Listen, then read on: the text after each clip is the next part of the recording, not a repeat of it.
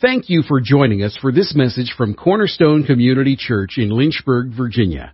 And now let's join our guest speaker. Well, thanks for coming back. These are the serious ones. We were talking about this at lunch. People that are serious about this. All right, so we're talking about the two groups of people that you're going to have a chance to rescue. The people you don't know, which is what we just focused on. Now we got to get to the other group. So for the other group of people, the people that you know and see every day, I'm going to suggest you make a list and pray for them every day by name. I don't really care where you write it down. I think it's important to write it down. Keep it with your Bible so when you have your quiet time with God, that you go down the list and pray for them every day by name. I heard David Jeremiah preach a message one time, and he said, if you pray general prayers, expect God to give you general answers. If you have the faith and the boldness to pray specific prayers, you can look for specific answers. So what do you think God's more impressed with? Here's option number one. Lord, I'm so concerned about all my friends, save them all. Option two. God, my heart's breaking for John and Jill and Bonnie, Ken, and Chris. Lord, please, today cross their paths with someone who'll share with them. Take the blinders off their eyes. Draw them to yourself. Or God, if you want to use me, prompt me through your Holy Spirit. Help me to be obedient. Number two. Okay? Now here's a tough question. You ready for the question? If God were to save everyone you prayed for this morning, how many people would be saved? That was a downer, huh? Okay, yeah, think about it. It's important. All right, now, you want to consistently show these people that know you that you are different and look for opportunities to tell them why you're different. Because these are the people that know that you are a no-good, dirty, rotten scoundrel. They know that you've made all kinds of mistakes, you've made bad decisions, and they recognize that. But when they see a consistently changed life, they're going to know that something happened to you. Because a consistent, changed life convinces people of Jesus' power. And it's often the most effective way to influence someone that you know. A changed life convinces people of Jesus' power. And here's one. This is Paul Washer. I love this statement. This is an opportunity for self-examination. He said, the evidence of salvation, the evidence of repentance, the evidence of faith is a changed and changing life. That says we're being sanctified, we continue to change, and that's proof something really happened to you. And be available to be used. Have you figured out? You don't have to go looking for people to share with, okay? The only people I go looking to share with are police officers. The rest of them, I let God bring them to me. Don't miss the ones that are right under your nose like he does. Hello, I'm the world. And I'm trying to pray. Do you mind? Oh, no, I'm sorry. Here am I, Lord, send me. Here am I, Lord. I thought we were going to, do the... Shh. Hello? Do you not see I'm having a conversation with the Almighty? Here am I, Lord, send me. Where's he going to send you? To sign language school? No. He's going to send me to all the people that are hurting in the world that need to know the Lord. Shh. Here am I, Lord. Oh, you know what? I'm hurting. In fact, just last week, I had this situation where I didn't know what I was going to do. Okay. Do you not see that I'm praying to God? I'm trying to get instruction on where to go next, okay? And that voice is a still small voice. It's still, and it's small, and it's a voice. And your voice is big, and it's animated, and it's loud, and it overpowers anything. Well, you see where I'm going with this. Here am I, Lord, send me. Sorry. Just thought maybe God was... Okay, God, we're going to have to finish this a different time, at a different place, because someone keeps interrupting.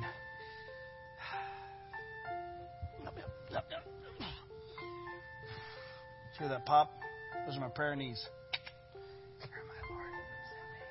Here, my Lord, send me. Maybe God was sending you to me. Because I'm hurting. I love those guys. When you have your quiet time with God, I'm going to suggest you include a little prayer called the three open prayer. This is not a magical, mystical prayer, but I'll tell you something that's true about it. I've had so many testimonies of people who said, I cannot believe what happened when I started praying this prayer. And I think two things are true. Number one, if you're praying the prayer, you're going to be sensitive to the opportunities that God's going to give you that day. But number two, if you say, Lord, you bring me people, I'm going to tell them how to get in the lifeboat, trust me, He's going to answer it. So where does the prayer come from? In Colossians, it says, and pray for us too, that God may open a door for our message, that we may proclaim the mystery of Christ, for which I am in chains. Pray that I may proclaim it clearly as I should. So from this passage of Scripture, Ron created this amazing prayer that's got three opens in it. And the first open is, Lord, open doors. Now, what are you asking God to do when you say, Lord, open doors? Give me what? An opportunity, right. But it's not just any opportunity. It has to be a natural opportunity for you to bring up your relationship with Christ. Let me illustrate.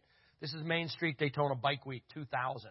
500,000 people converge on the city. It's wall-to-wall motorcycles and people within a 25-mile radius of Daytona. Here's another picture of it here. It's been tradition that we test drive motorcycles when we go down there. And one of the motorcycles we like to ride is a Boss Hoss. It's made in Tennessee. It has a 502 horsepower Corvette engine in it. First gear is good to 120 miles an hour, and then you can shift to second. I have never been in second, but 0 to sheer terror with a crank of the throttle.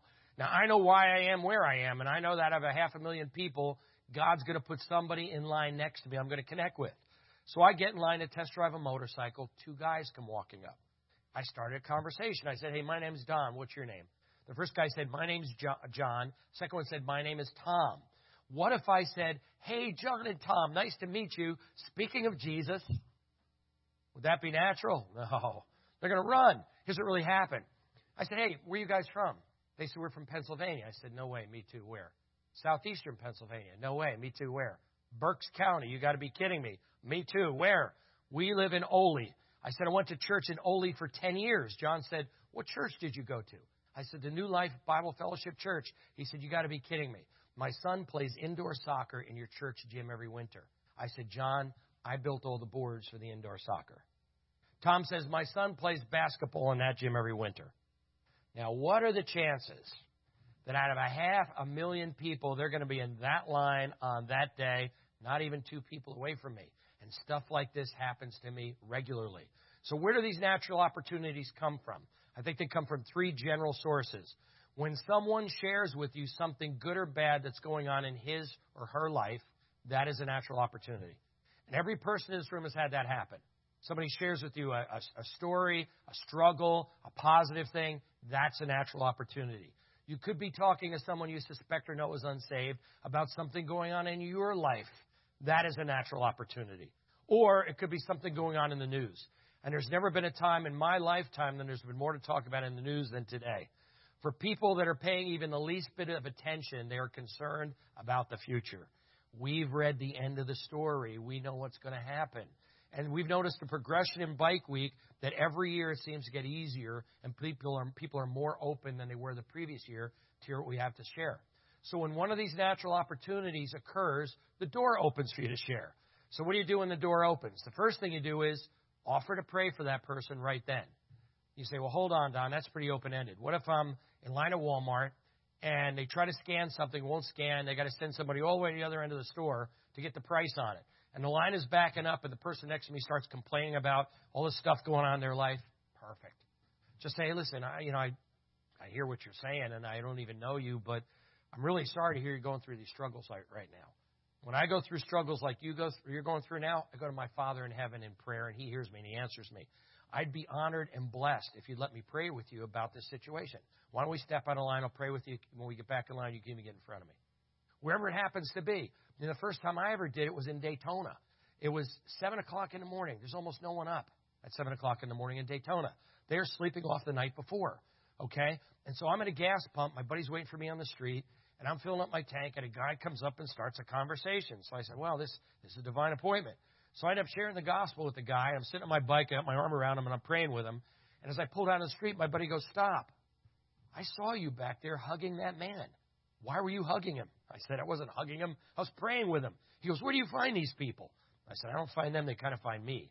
That's true, okay? The second thing is, and this is critical, you must use their first name in the prayer. You say, why is that important? Here's why. Because a lot of these people that you're going to meet have never, ever heard their name in a prayer. And God does something in their heart the first time they hear their name in a prayer.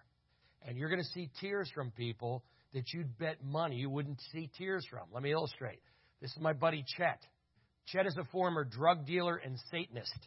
He's one of the most bold, faith-filled followers of Jesus Christ I have ever met. When I first went to Daytona in 2000, I met this guy. He's from Jacksonville. And I didn't know anything about Florida or Daytona.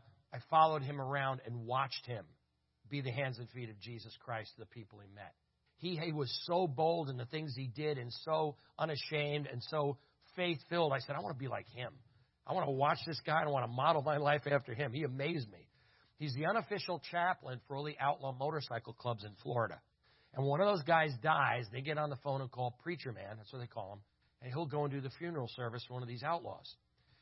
He started a biker church in Jacksonville called Highway to Heaven. They met in a circus tent for 3 years. I've taught there 3 times. And now they're actually in a building. And it's a tough group. I mean, they're constantly, are we going to continue, not continue, because all the problems you have with the biker community. But he was on Main Street. So what Main Street looked like. It's wall-to-wall people. He said, I was standing there on the sidewalk with my Christian patch on, my wraparound sunglasses. He said, I'm just kind of watching the freak show. Out of the corner of my eye, he said, I saw a guy coming down the street that was head and shoulders taller than every other human being on the street, on the sidewalk. And he said, look at the size of that guy. And he was a big dude. He wasn't like skinny. He was built. Turns out he was the president of the biggest outlaw motorcycle club from Chicago. He's a 1%er. We call him 1%er. He's a real criminal. He's a bad dude, okay? So Chet says, I kept looking at him. As he got closer, I didn't want to stare at him, but he said, I just was amazed at how big he was. And he said, as he got closer, I'm watching him out of the corner of my glasses, and he walks behind me and stops. He says, now I'm looking out of the corner of my eyes going, why is he standing behind me? And all of a sudden, he said, I got poked, and I turned, and there he was. And I looked up, and I said, what? He said, hey, are you one of them? He said, one of who? He said, are you one of them Christian bikers? And he goes, yeah, I am. He goes, huh. He took 6 or 8 steps down the sidewalk and stopped and hesitated. Traffic's all flowing around him on the sidewalk. And Chet says, out of the corner of my eye, I saw him turn around and come back, and then I got scared. And he goes, I'm not looking at him. I'm just watching him like this. And all of a sudden, he pokes me, and I turn and go, what? And he goes, would you do me a favor? He said, sure. What do you want me to do? He goes, I'd like you to pray for me. He goes, I'd love to pray for you. What's your first name? So Chet says, I put my hands on his shoulders. And he said, I stood there on Main Street, and as soon as I said his name, he started to cry. He cried through the whole prayer. Chet said, when I said in Jesus' name, amen, the tears had run all the way down his neck, soaked the collar of his T-shirt. And he wipes the tears away. He goes, thanks. Could you do me another favor? He said, sure. What do you want me to do? He goes, I'd like you to pray for each of my men. And Chet says, are they here? And he goes, yeah, they're here. Chet said instantly 10 of the biggest, baddest dudes he's ever seen surrounded him. And the head guy says, okay, men, line up here single file on the street. This man's going to pray for you. Line them up. Chet said I went down one at a time, laid hands on each of them, got their name, prayed with them, shared a piece of gospel literature with them. I had a similar thing happen. I had a 6'5", 300-pound deputy in my garage, was supposed to go motorcycle riding with me. Hadn't shared the gospel with him yet. I took him ATV riding. I just wanted him to see I'm a regular guy. And he was an hour and a half late, and he came in a pickup truck. And I walked out, I didn't even know who it was. And I'm like, where's your motorcycle? He said, it's at home. It was pouring rain at my house. I didn't think it wasn't raining here. I said, well, you should have called me, man. I said, I know what happened to you. And he goes, oh, something bad happened. Door just opened. And I said, what happened? He goes, you met my wife? And I said, yeah. And he goes, I just found out she's been having an affair with 3 different guys. I caught her today. I've thrown her out. She's never allowed back at my house. Now I'm trying to figure out how I'm going to raise 3 little girls all by myself. I said, Greg, I never pushed my faith in you, man, but I said, you need prayer.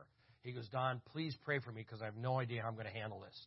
So I put my hands on his shoulders, and as soon as I said Greg, he lost it. I mean, he sobbed, gasping for air, uncontrollably crying. I said, in Jesus' name, amen. I went over, grabbed a roll of paper towels, pitched them to him. He's blowing his nose and wiping his eyes. He goes, I am so sorry. I am so embarrassed. I can't believe I lost it in front of you. I said, listen, you don't have to be embarrassed about anything. I don't think any less of you. This is probably one of the biggest trials you've ever gone through in your life. And he goes, yeah. And I said, probably not going to be over anytime soon. And I said, there was a time I couldn't do this because God wasn't my father. I said, I rebelled against him. I broke all of his commands, but I've turned from that lifestyle, turned from my sin. You know what sin is. You're a Catholic. And I said, I gave my life to Christ. I've trusted him to save me. I'm following him. And I know that when I die, I'm going to heaven. And I know that when I pray, God hears me and he loves to answer me. Would you like to know you can have that same kind of experience? He said, yeah, I would. Tell me. And I shared with him. That was like 9 years ago, this past May. He is still not saved as far as I know. You know why? Won't repent.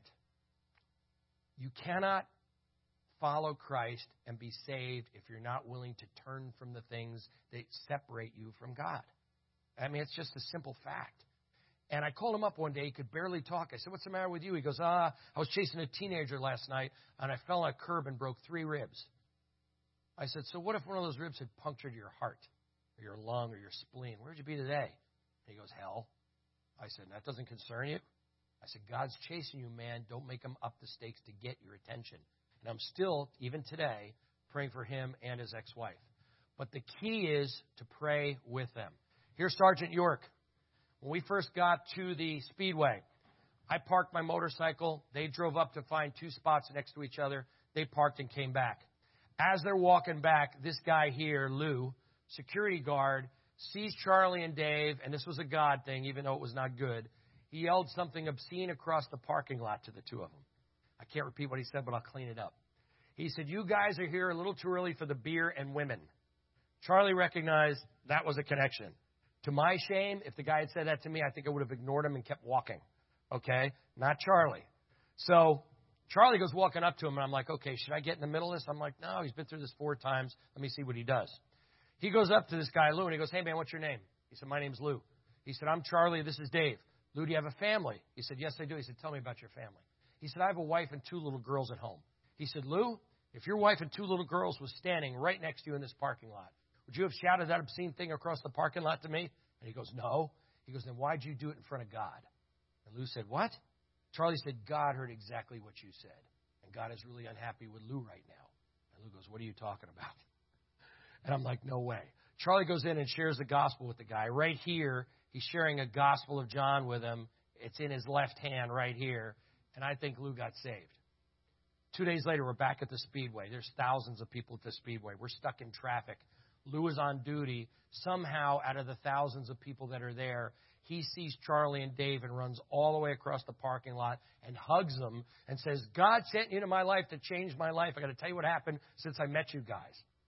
All from an obscene comment yelled across the parking lot. We were in Golden Corral for dinner one night. 2 different Marines came up to Charlie and greeted him because they saw the stuff on his vest. He shared the gospel with them, told him how Jesus had changed his life, and laid hands on him and prayed for him, gave him a gospel of John. And Charlie came back and sat down, and this guy was sitting 1 table away. And I could see something was going on with Charlie. I go, what's going on with you? And he goes, he said, turn around. I went like this. He said, see that guy? I said, and he goes, the Holy Spirit's telling me to go talk to him. I said, go ahead. I said, I'll pray for you. So Charlie gets up and walks over. His name is John. He's retired Coast Guard.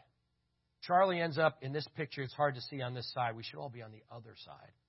But anyway, right there is a camo-covered gospel of John, and here he's holding his hands and praying with him. Okay? This is just what we do.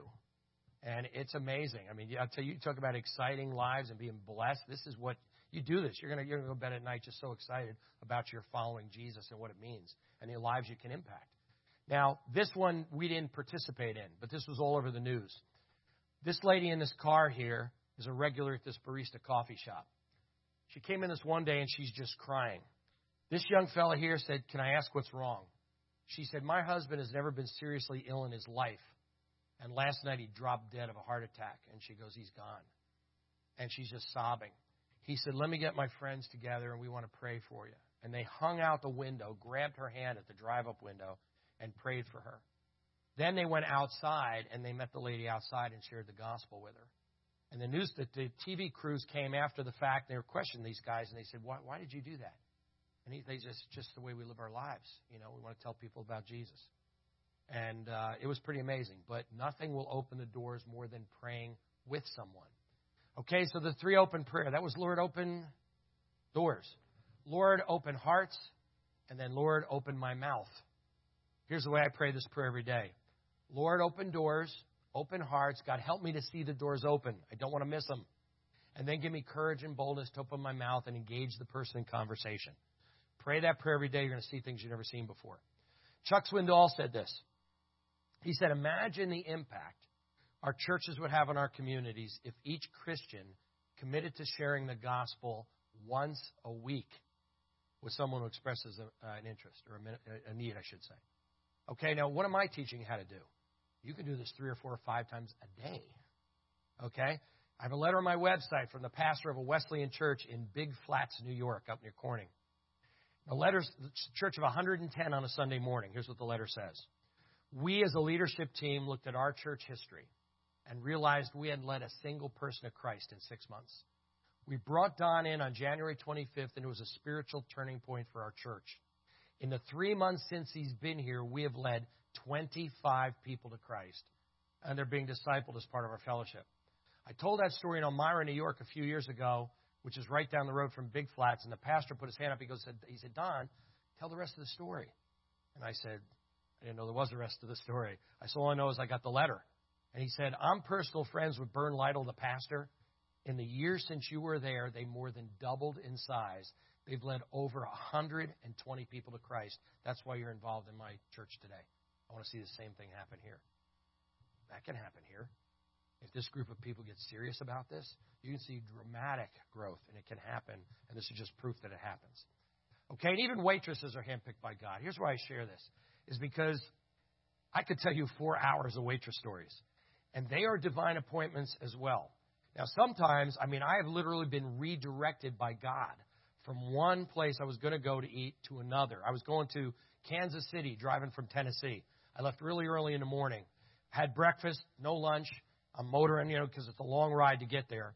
And I was out near Indianapolis, and I was getting really hungry. It's like 4 o'clock, and I'm starving. So I saw there was a Cracker Barrel at the next exit. So I pulled off. As soon as I got to the stop sign, as clear as day, the Holy Spirit said, not Cracker Barrel, go to Applebee's. And I was like, okay, Lord, I'll go to Applebee's. Got a waitress named Lindsay, had an unbelievable experience with Lindsay sharing the gospel. And it was a God thing. So when we go into a restaurant, what we'll do is we will ask the server, say, listen, we always ask a blessing on our meal. We always pray for our server. God picked this restaurant and picked you to be our server today. How could we pray for you today? The question isn't, can I pray for you? That's yes, no. The question is how. We have had waitresses pour their hearts out to us and run off in tears. We've had them come back with multiple prayer requests. We've had them chase us into the parking lot and hug us before we left, thanking us for praying with them. Okay? Now, you're showing a difference. You need to tell them why you're different. We'll bring in a neutrally themed cover of a Gospel of John or one with a food theme, and I will write a personal note in the front to the server that says, Maya, thanks so much for the great service. This book will explain how to make the most important decision of your life, where you're going to spend eternity. God bless you, Don and Kathy, with our website. And maybe I'll make a note saying I prayed for your mom as you asked. Now, when you write something in the front of one of these Gospels, they will never throw it out. 2008, Pastor Ron came to Daytona with me for the first time. We walked into this buffet. And it was a young lady who was a hostess. Her name was Mandy, and she had a name tag on that said Super Mandy. And I was just busting on her. I said, so why'd your mom name you Super Mandy? She goes, that's not my name. It's my nickname. I said, what makes you super? She goes, I am super. I said, oh, okay, Mandy. So I paid. I walked over to the side. Ron is paying, and the Holy Spirit said, pray for Mandy. And I said, hey, Mandy. She said, what? I said, we always ask a blessing on our meal. She laughed. She goes, why would you do that? I said, well, not that it's safe, but I said, we thank God for providing it. We ask him to bless it to our bodies. And I said, I always pray for our server, and you're not going to be our server tonight. And God just told me I need to pray for you. And she turned, her eyes filled with tears, and she swallowed really hard, and she went, okay. And I said, how can I pray for you? Then she lost it. She breaks down and cries, and she said, it's way too long of a story. And I said, listen, you don't have to cry. I said, I want to give you one of these little books. And I said, I'm going to show you what I'm going to give you. Our waitress is going to get one, too. I'm going to write a little note in here, and I want to tell you what this is about. I shared it with her. Went, had dinner, prayed for our server, came back, gave it to her. 9 years later, she finds me on Facebook. And she sends me a note, said, are you and Ron coming to Daytona this year? This was last year. I said, yeah, we are. And she said, could we get together? I'd like to see you guys. I said, sure.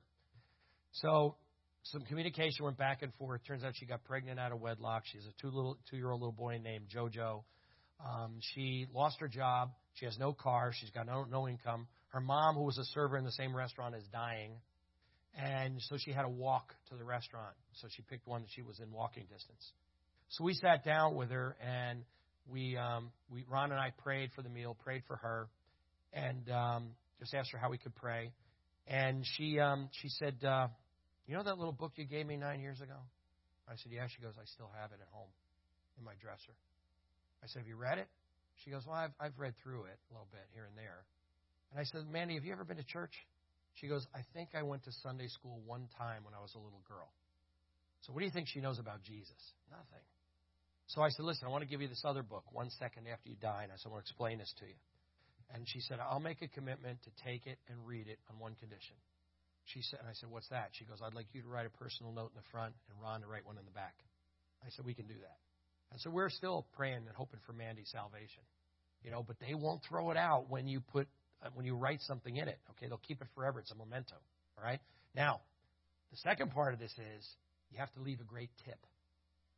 Okay? Christians are the cheapest tippers on planet Earth. I had a waitress in Batavia, New York, stand up. She said, can I say something? I said, I don't know what you're going to say. She said, testimony. I said, go ahead. She said, I'm a waitress. That's how I make a living. I hate working Sundays because I want to be in church worshiping God. The ladies that I work with don't like to work Sundays because they work all day and they make no money because that's when all the cheap Christians come out to eat after church. She said, last week I had to work. Had a table of 8 Christians. They had great food, great service, a lot of laughter. They carried on and stayed for a long time. They left me a total of $2 for 8 meals slipped in a gospel tract. She said, you do that for the people that I work with. They hate whatever it is you believe. They want no part of it. Had a man stand up one time and he said, can I say something? Christians are the only group of people that will lie about their kids' ages to get a discount on a meal. All right, so we start at a 20% tip. It is never, ever less than 20%. In fact, I'm starting to think that, when I go out on my own, I should set a minimum of $5 because 20% is only like $3 or, whatever, $4, give her 5, him 5. And so we've given 80%, 60%, 70%, depending on how we feel led. God will provide you with the money. Now, when you put that money into the Gospel of John, they're interested in what you have to say, and they'll appreciate it. But don't be a cheapskate and offer to pray for them and tell them anything about your God if you're not going to leave them any money, because they make a living by the tips. They're not slaves, okay? They're servants. All right, so let me show you the damage you can do when you're a cheapskate. This was a pastor who went out with 19 members of her church for lunch. There's a placard at the door that says groups of 8 or more will be charged an 18% gratuity. It says it in the menu as well. Apparently nobody saw that.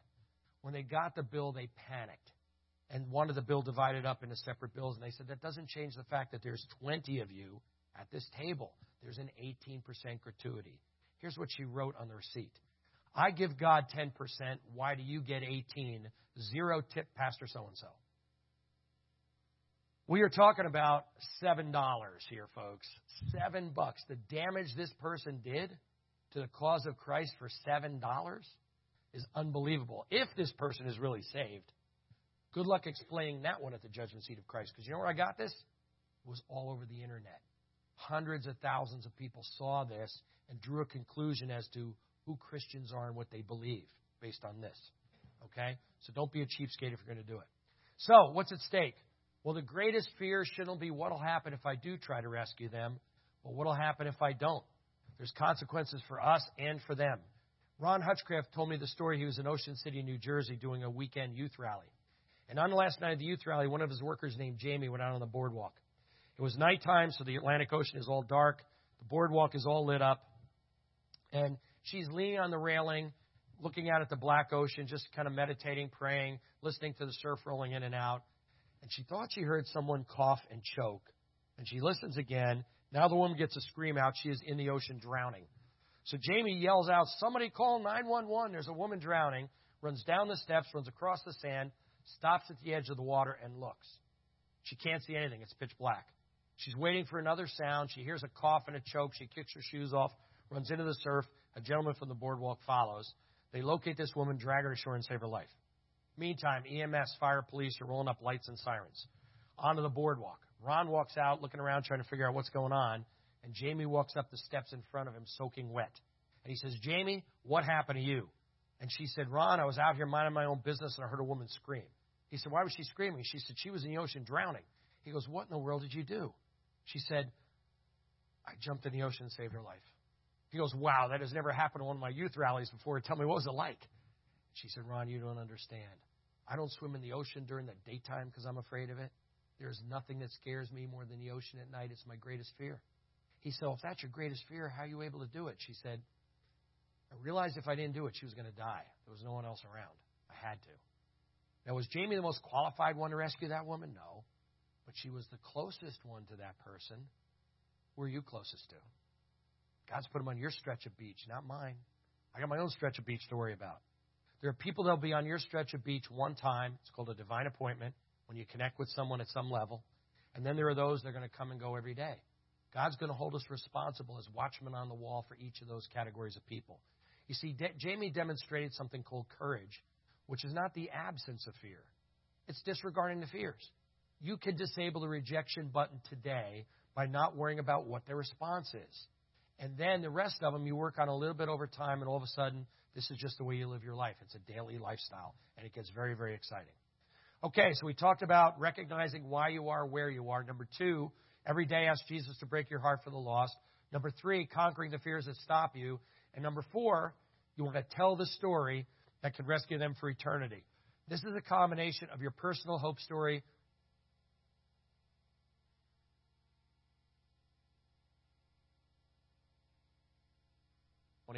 and the Jesus story if necessary. Now, your personal hope story in general should include 3 parts. What was my life like before Christ?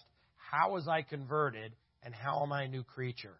If there's no difference between BC and AD, you are not saved. End of discussion. Now, I like the story of the blind man in the Bible, because what you want to do is you want to show what difference did Jesus make in your life. What change occurred? What is new? Okay? And the blind man in the Bible encounters Jesus of Nazareth. Jesus spits in the mud, makes some dirt, puts it on his eyelids, and says, go wash your eyes in the pool of Siloam. I would have loved to have been there when he opened his eyes for the first time. Now, to give you a feel for this, I don't know if you realize this, but only men can be colorblind. Women can't be.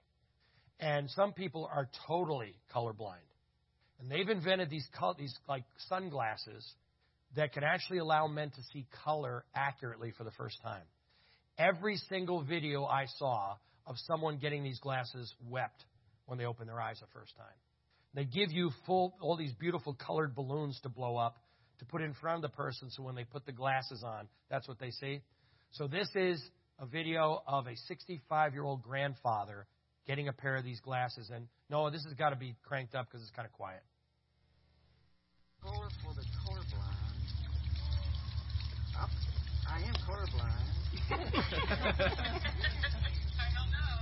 Now, these are special glasses that have been engineered that when people wear them that are colorblind, you can see color just like we all see. And it came with balloons and all that. Oh my. I can put these on. And it'll just like it was supposed to be? It'll Like how correct, we all see it. it'll Yeah. correct your eyes so that you'll see how it's supposed to be.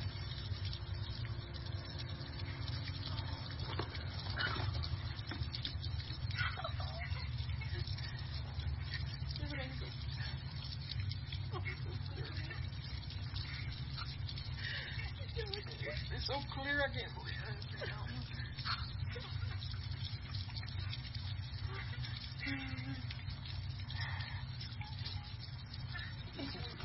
Dad, do you hate it?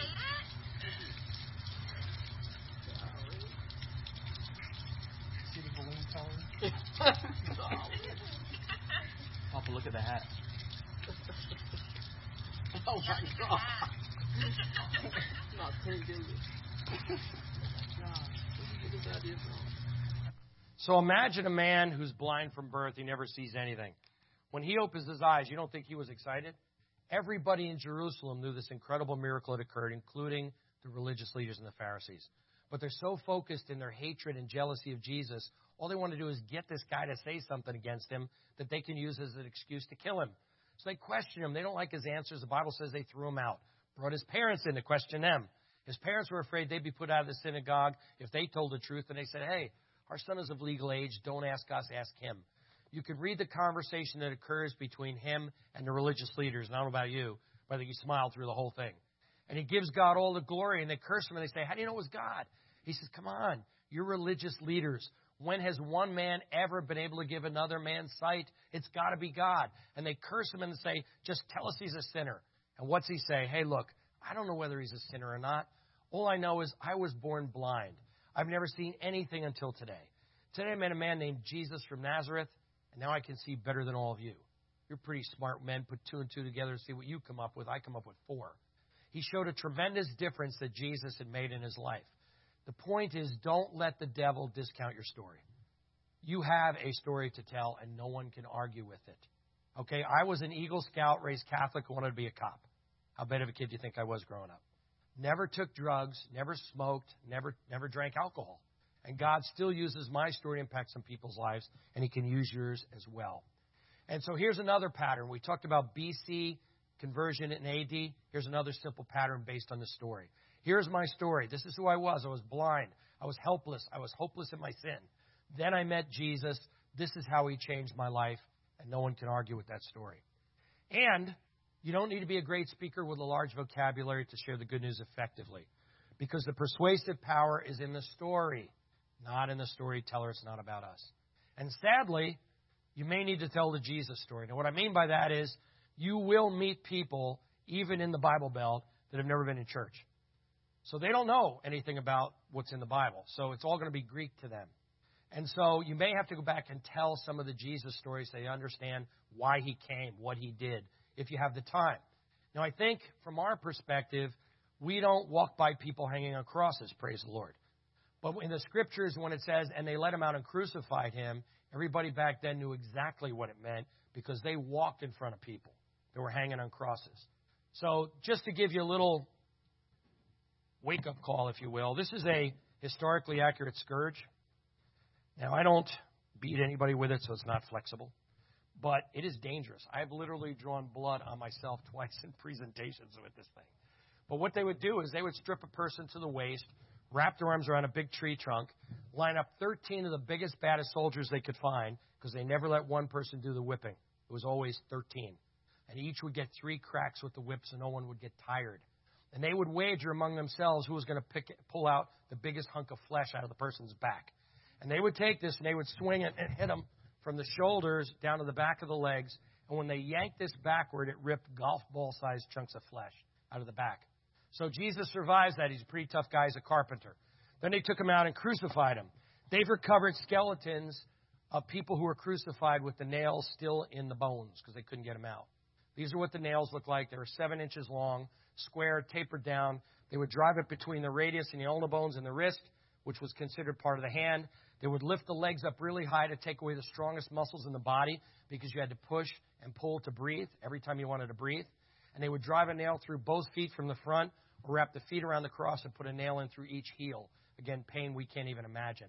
So this is a video of a trauma center surgeon from Kansas City who's a follower of Jesus Christ describing the physical pain that Jesus experienced so we could go to heaven.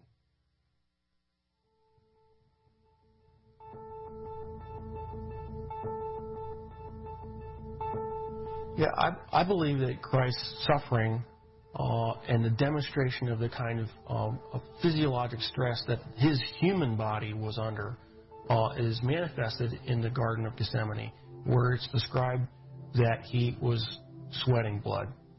And there is a well-documented medical condition in which patients who are under tremendous amount of emotional stress and physiological stress can, in fact, sweat blood because little blood vessels within the glands burst and then the blood is expressed. The scourge involved the use of a short whip with pieces of typically metal, sometimes bone, sometimes pieces of porcelain wrapped in these leather straps, which is then utilized to come across typically the back, the shoulders, the legs of the victim. And the first few passes across a particular body part would tear through the skin, the fat, but eventually, once the outer layers were torn away, it would start getting in the muscle and the tendon. And of course, along the way, you're ripping through all the blood vessels that supply all those tissues. And so you're losing blood the whole time. The plant that was described actually had a very long thorn, not the little thorns that we would think from a rose bush. These were thorns that were typically 1.5 to 2 inches in length. The scalp is one of the most vascular portions of our bodies. It had a huge blood supply up there. So then having those thorns shoved down into down onto the bony plate would have gone through all the scalp, which in and of itself would have created a huge amount of blood loss. I've seen people actually bleed to death from just a scalp injury.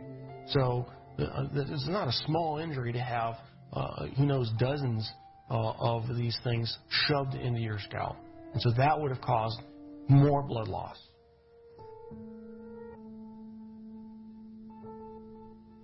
Typically, when a victim has to carry the cross, what has been described in the literature, in actual Roman literature, is they describe they carry the crossbar, and the crossbar is estimated was estimated to weigh about 110 pounds. And of course, if your arms are stuck out here, wrapped up on the crossbar, and you fall down, you need help getting up. You just can't get up on your own because there's no possible way without your arms to get up. So he would have needed help getting up. If he fell over, there's a good chance that he could have hit his chest, which then could account for the possibility of a cardiac injury. Anatomically, we consider the wrists as part of the hand, and so with the placement of the nails between the radius and the ulna, at that position, it still fits the definition of being in the hand, and it's in a position in which the nail won't rip out, which you have to have. You have to have a solid point of fixation. Another interesting point about the placement of that is the median nerve goes right straight through that particular portion of the wrist, and so there would have been either destruction of the nerve or impingement of the nerve that would have created tremendous amount of pain, so that every time you try to take a breath, it'd be agonizing. You'd be pushing down on spiked feet, which of course hurt, and then you'd be hanging on spiked arms. And so you alternate from excruciating pain to excruciating pain every time you take a breath. So even if he survives the actual crucifixion, he would have had to survive what I believe to be a lethal injury from the spear just to find out whether he was alive or not. What's described is the loss of water and blood, and that would entail either pleural effusion or pericardial effusion, and the blood would have come from either pulmonary artery, a pulmonary vein, the aorta or vena cava, or the heart itself. None of those injuries, unless you're treated immediately by a trauma surgeon like myself, with all the advanced equipment that we have, would be survivable after even a few minutes. Christ, as the Son of God, could have survived anything. He chose to manifest himself as a human at that point in time and allowed himself to die. And being human at that point in time, he could not have survived this particular series of traumas. It's not possible. Christ as God could have survived anything they threw at him. But he chose to be Christ, the human, at that point in time to die for our sins. And that given that self-limitation of remaining to be human, he died. He did not survive the event.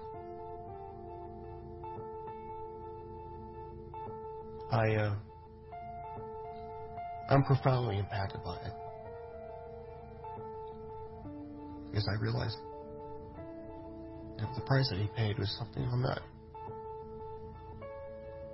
I would never be willing to do for probably anybody. It's very difficult for me to even sing songs about the cross, even in worship. Because I truly do understand what he paid, the price that he paid.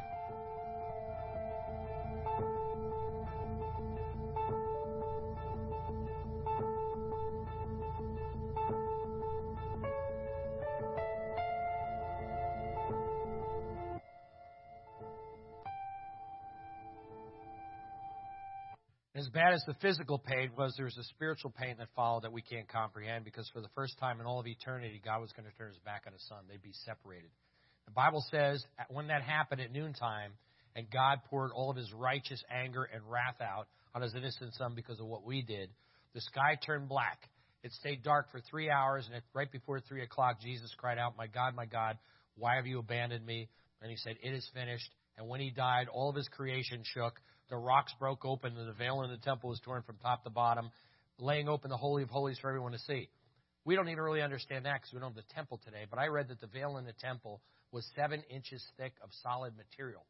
And it was so heavy, it took 300 men to hoist it up just to hang it. And God tore it like wet tissue paper down the center. Jesus is put in a grave. He's there for 3 days. After 3 days, he is raised from the dead, just like he said he would be. He's seen by more than 500 people at a time over a period of 40 days. It's a historical fact that he's alive. If you have the time and you need to tell the story, tell the story. And it's critical when we share the gospel with someone that we say it in words they can understand. Here's the problem. Because we have a church-based education, we've learned biblical terms that we understand because we go to church. But if you're talking to someone who has never been in church, they're not going to understand it.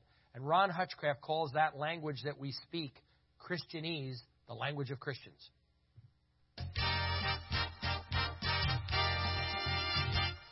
What are some Christianese words that we would use to share the plan of salvation with someone that we understand because we go to church? But if the person has never been to church, they might not understand. Saved and lost. I am not lost. I'm in Lynchburg. I know exactly where I am. Good. What else? Born again. Nicodemus didn't understand it. Religious leader. Shed his blood. Yeah. Imagine you're at Sheetz. Never been in church. You're pumping gas in your car. A biker, big ape-hanger handlebars, pulls in on his motorcycle on his Harley on the other side. Gets off his bike. He's got tattoos and piercings all over, but he's a follower of Christ now. Puts his 2 gallons in his tank, puts the nozzle back in the pump, and the Holy Spirit says, tell the person on the other side of the pump about Jesus. And he goes, okay, Lord, I got it. And he steps around the pump and says, excuse me, you know what you need? You need to be washed in the blood. If you have never been in church, you're going to leave with the nozzle still in the side of your car. 2 strips of rubber as you pull out of there. So you don't want to start with that one, okay? Good. Other Christianese words. Redemption, okay. Conviction. Justification, okay. Little word. Repent, very good. Sin, very good, yeah. So if you use any of these words, you have to be sensitive to the fact that they may not understand what you're saying. You might as well be talking Hebrew. They're not going to get it. So Ron Hutchcraft has a way of presenting the gospel with no Christianese in 4 sentences. But I ruined it by adding 3 Christianese words at the end, and you don't understand why when we get there. But you want to stick to Jesus. The devil wants you to talk about your church, your pastor, the worship team, anything but Jesus. The command from hell for 2,000 years is get people to edit out Jesus. God is okay. Talk about God and his love and all this stuff all you want, but don't mention Jesus because that's how people are going to be saved. So when someone says to me, what church do you go to? I say, I go to a Bible-believing church. Can I tell you what the Bible says? And after I'm 100% successful planting the gospel seed in their heart, I'm going to invite them to go to church and tell them why. But don't put the cart before the horse. Paul said, for I resolved to know nothing while I was with you except Jesus Christ and him crucified. That's what you want to focus on. And inviting someone to church is not a substitute for sharing your faith because very few people will come to church if you invite them. So you got to be sure to share the gospel with them first. I'll give you an example. I have invited countless unsaved people in 2.5 years living in Tennessee to church. Can't get one person to come. Not one. And I've tried. I've tried really hard. Can't get them to come. So you got to make sure you share the gospel first. The old Apostle Paul said it best. He said, his job was to win the lost by all possible means. Well, this is just a way. And it's not actually through the confines of a church building. You understand what I'm saying? Well, you can go to church, which is not in the Bible, that term, going to church. You can meet with your brothers and sisters for 40 years and never bring anybody to Jesus. But you went to church for 40 years. You think about it, you say, we need to get the gospel of Jesus out, away from the church building. Most of these folks, trust me, they're not coming to your church building. So we're just taking it basically to them instead of waiting on them and inviting them to church to come to worship with us. And some heathen said, "You ain't going to get me coming up in there." What if they disagree with you? It's okay if they disagree with you. Just say, hey, listen, I appreciate what you believe. Can I just tell you what the Bible says? Because that's my goal, is to plant the seed in their heart. Now, if you want to challenge somebody, I'll say, okay, so what's your source of information and how do you know it's true? Because I can defend mine. And you'll find out, well, it's just their feelings. And it's, well, it's just what I choose to believe. Well, where'd you get it from? They made it up. Okay? And so you can actually use the scriptures, and I don't want to get into that whole thing, to just prove what you believe is true. And you want to tell them about life's most important relationship. Here's the gospel. First point, no Christianese. There's a relationship you were created to have. You say, oh, that's interesting. Yeah, God's the creator. We are his creation. He's eternal. We're going to be eternal. Why else would he do it unless he wanted to have a relationship with us? It makes total sense logically. Scripture says in Colossians, all things, that includes you and me, were created by him and for him, referring to Jesus Christ. Number two, it's a relationship you don't have. And you say, hold on, Don, you just said I was created to have it. So if I was created to have it, why don't I have it? Here's why. I was created for him, as it said in Colossians, but I have lived for me. We've all done that. There's a little word to describe it, which is sin. Your sins have separated you from your God. So if you use the Christianese word, you've got to be able to define it. I'll give you two simple definitions. First one is very simple. Spell it. S-I-N. If you take off the S, take off the N, what's left? I. Easy to remember. I'll make the decisions. I'll do what I want to do. I'm running my life. That separates us from God for all of eternity. You must deal with the sin issue somehow before you present a solution. If they don't know they have the fatal disease, then offering them the cure is going to make no sense. I also think that in our society, it helps to let people know that the Bible says if we're guilty of breaking just one of his commandments, we are just as guilty as a person who's broken them all. Scripture says in James, so the person who keeps all the laws except one is as guilty as a person who's broken all of God's laws. Well, what if they say they're good enough?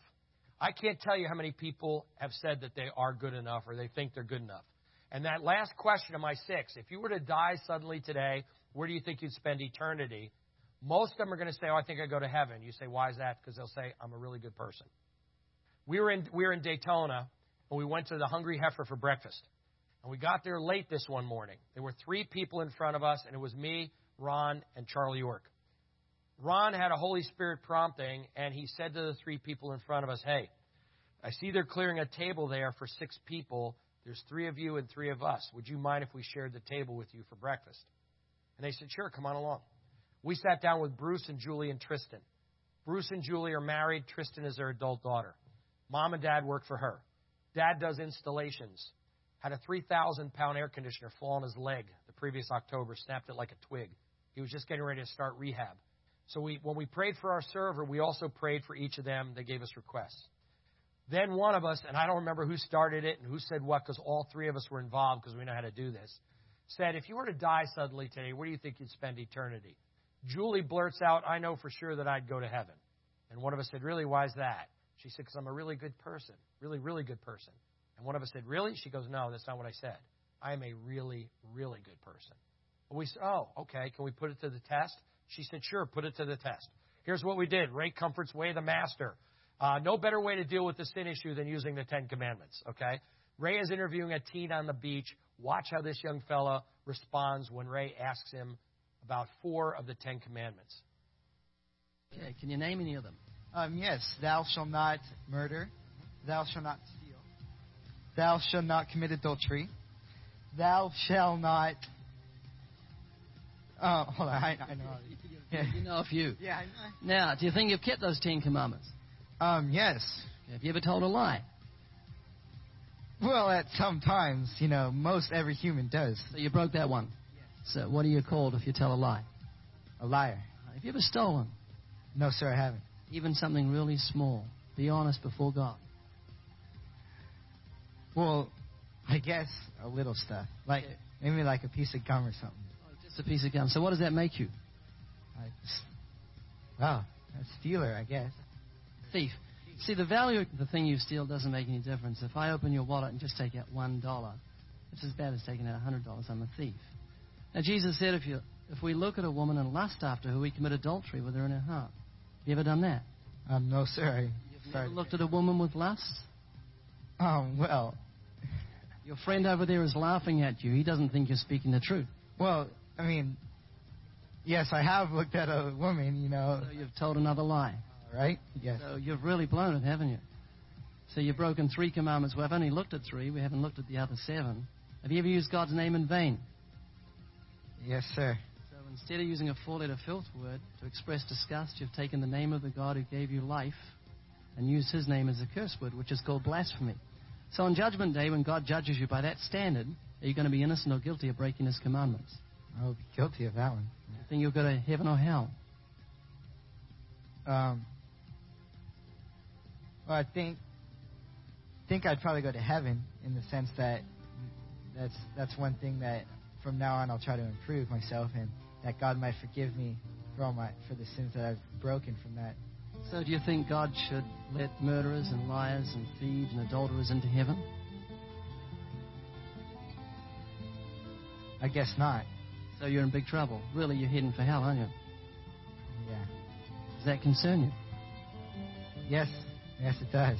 Because there's nothing more valuable than your life, is there?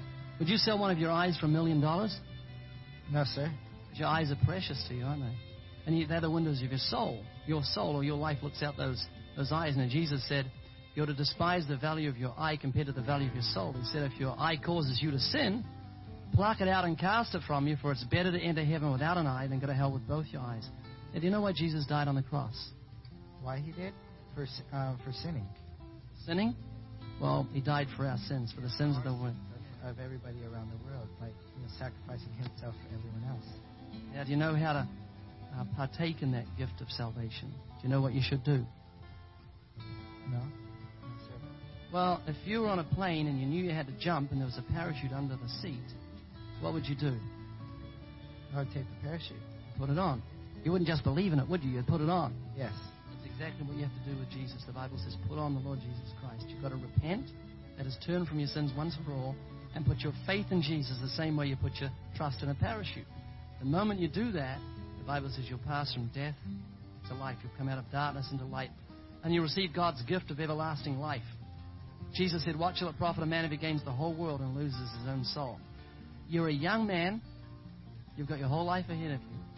What age do you think you'll die at? Hopefully at an age where I feel that I've fulfilled my life, probably. Hopefully 80, 85. Do you believe that you could die today? Yes, I do. So shouldn't you make peace with God today? Yes, I should. Well, you give some serious thought to what we're talking about. Do you have a Bible? Well, get on your knees somewhere. Say, God, forgive me. I'm a sinner. Change my heart. And Jesus, I trust you with my eternal salvation. Pick up a Bible, read it, and obey what you read. And God will never let you down. Hey, thanks for listening. Had him right there. Why didn't you lead him in a prayer? Because, again, nobody in the Bible ever got saved by praying a prayer. It's a heart's decision. Now, they never lead somebody in a prayer. They'll say, go ahead if you want to talk to God. He's looking at your heart.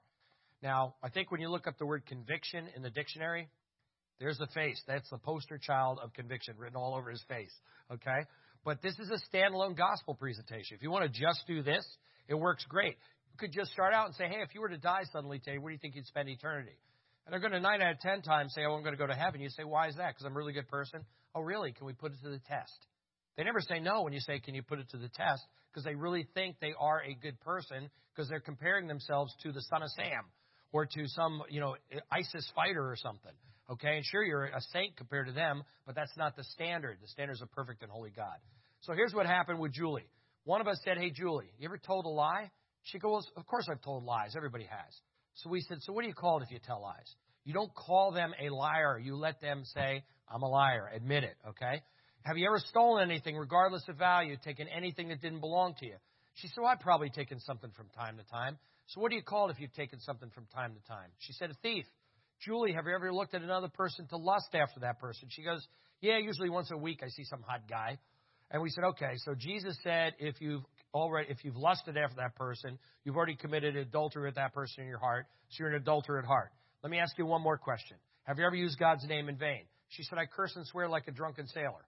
Okay, Julie, by your own admission, you're a lying, thieving adulterer at heart who blasphemes God. Julie, you're batting 4 for 4 in the 10 Commandments. If we look at the other 6, you're going to be as guilty as me because I failed the test too. So if God were to judge you based on the 10 Commandments, Julie, would you be innocent or guilty? She said guilty. And we said, so would you go to heaven or hell? And boom, all 3 faces immediately got concerned. And she goes, whoa, now you're scaring me. I said, well, what's your answer? She said, well, I guess based on what happened, hell. And we said, yeah, that's right. Does that concern you? She goes, yeah, actually it does. And we said, Julie, let us tell you what Jesus did so you wouldn't have to go to hell. And you jump right back into the gospel sharing with them.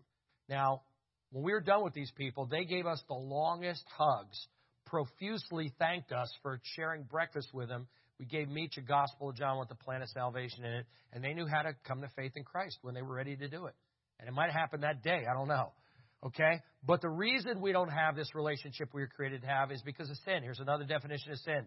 Really simple. You running your life instead of God running it. Anybody can understand that, be able to define that word for them.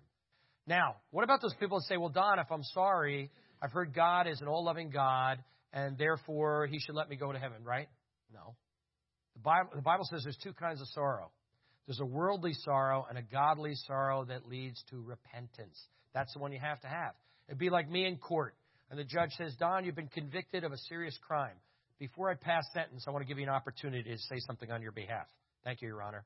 I have taken 3 polygraph tests, each one of them with a different examiner, and every one of them proves without a shadow of a doubt I am sorry for what I've done, so I want you to let me go scot-free, no jail time, no fine, and no restitution. Is the judge going to slam the gavel down and say, okay, case dismissed, you can go home? No, he can't. He's bound by the law. We have a perfect, holy judge who's bound by his own perfect, holy law. Someone has to pay. It's either going to be us or a perfect substitute in our place. Because when we spiritually hijack control of the life that God intended to have when he created us, it carries an eternal death penalty in a real place called hell. Scripture says, for the wages of sin is death. So there's a relationship you were created to have.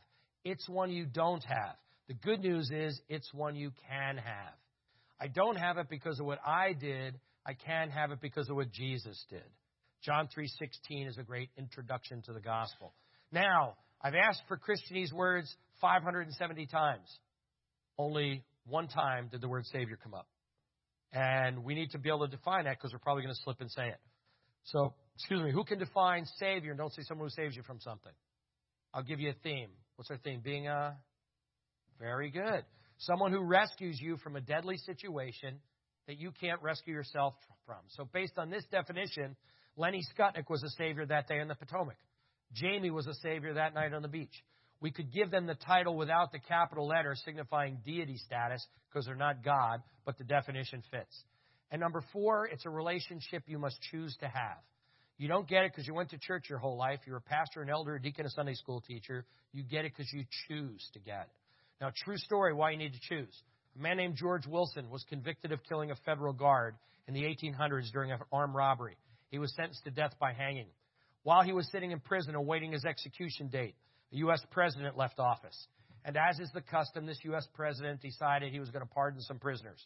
One of the prisoners who got a pardon was George Wilson. So guard takes the pardon to George and says, George, I got great news, man. Take a look at this.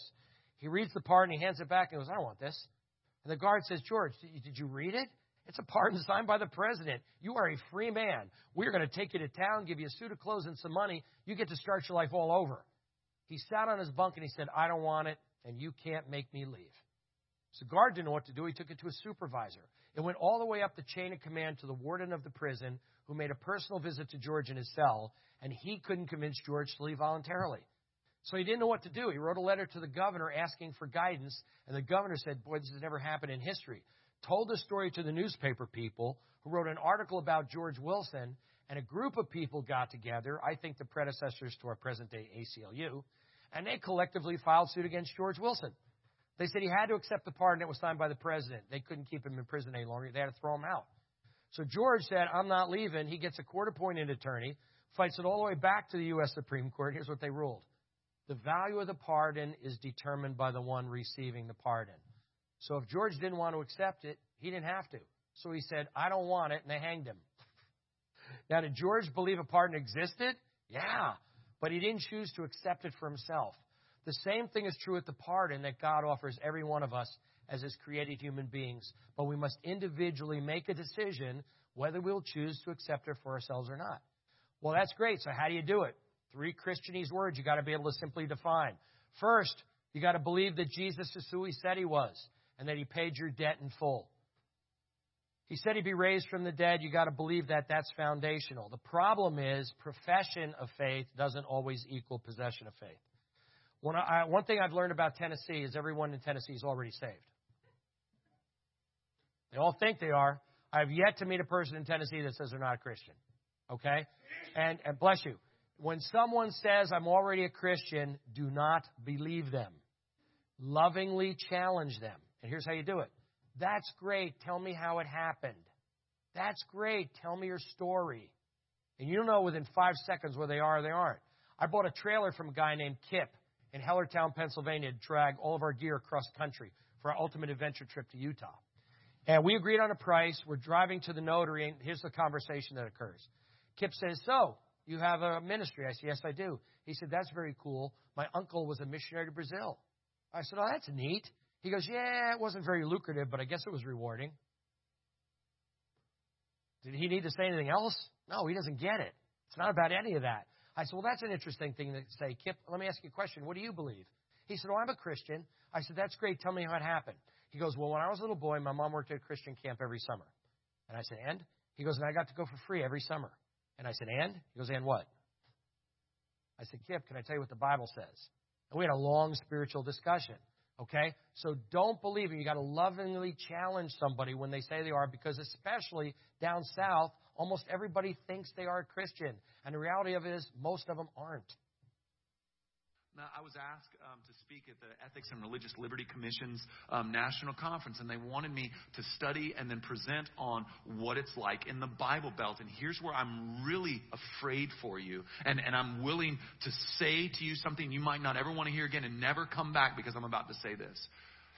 In the Bible Belt, churches are jam-filled with people who have no mark of being Christians on their lives other than the fact that they attend once a week.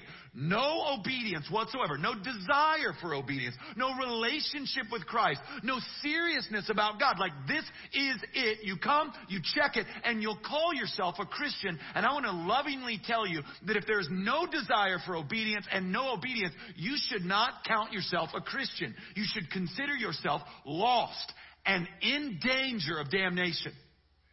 And I know you might be going, well, that seems a little strong. How cruel would it be for me to pamper your religiosity when damnation's at stake?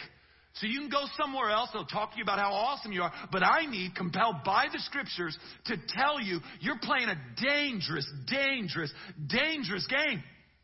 When you come and you sit and you listen to the things we say and you take no active steps of obedience, you're hardening your heart against the King of Glory.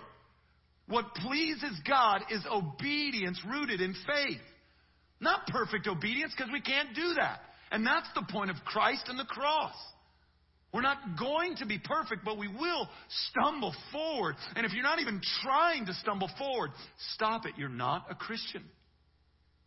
And I know you got baptized when you were 7 and you were in RAs and your parents are Christian and you're from Texas. None of that makes you a Christian. So I'm asking you, because this question, heaven and hell is hinging on this question. Is your life marked by obedience rooted in faith? R.C. Sproul said, it is the possession of faith, not the profession of faith, that transfers us from the kingdom of darkness to the kingdom of light. George Barna did a survey 7.5 years ago, and I would submit this is worse today than it was back then. He surveyed self-professing born-again Christians. That's us. 1 out of 4 believe in universalism. That's becoming really popular today. Universalism means there is no hell, everyone goes to heaven.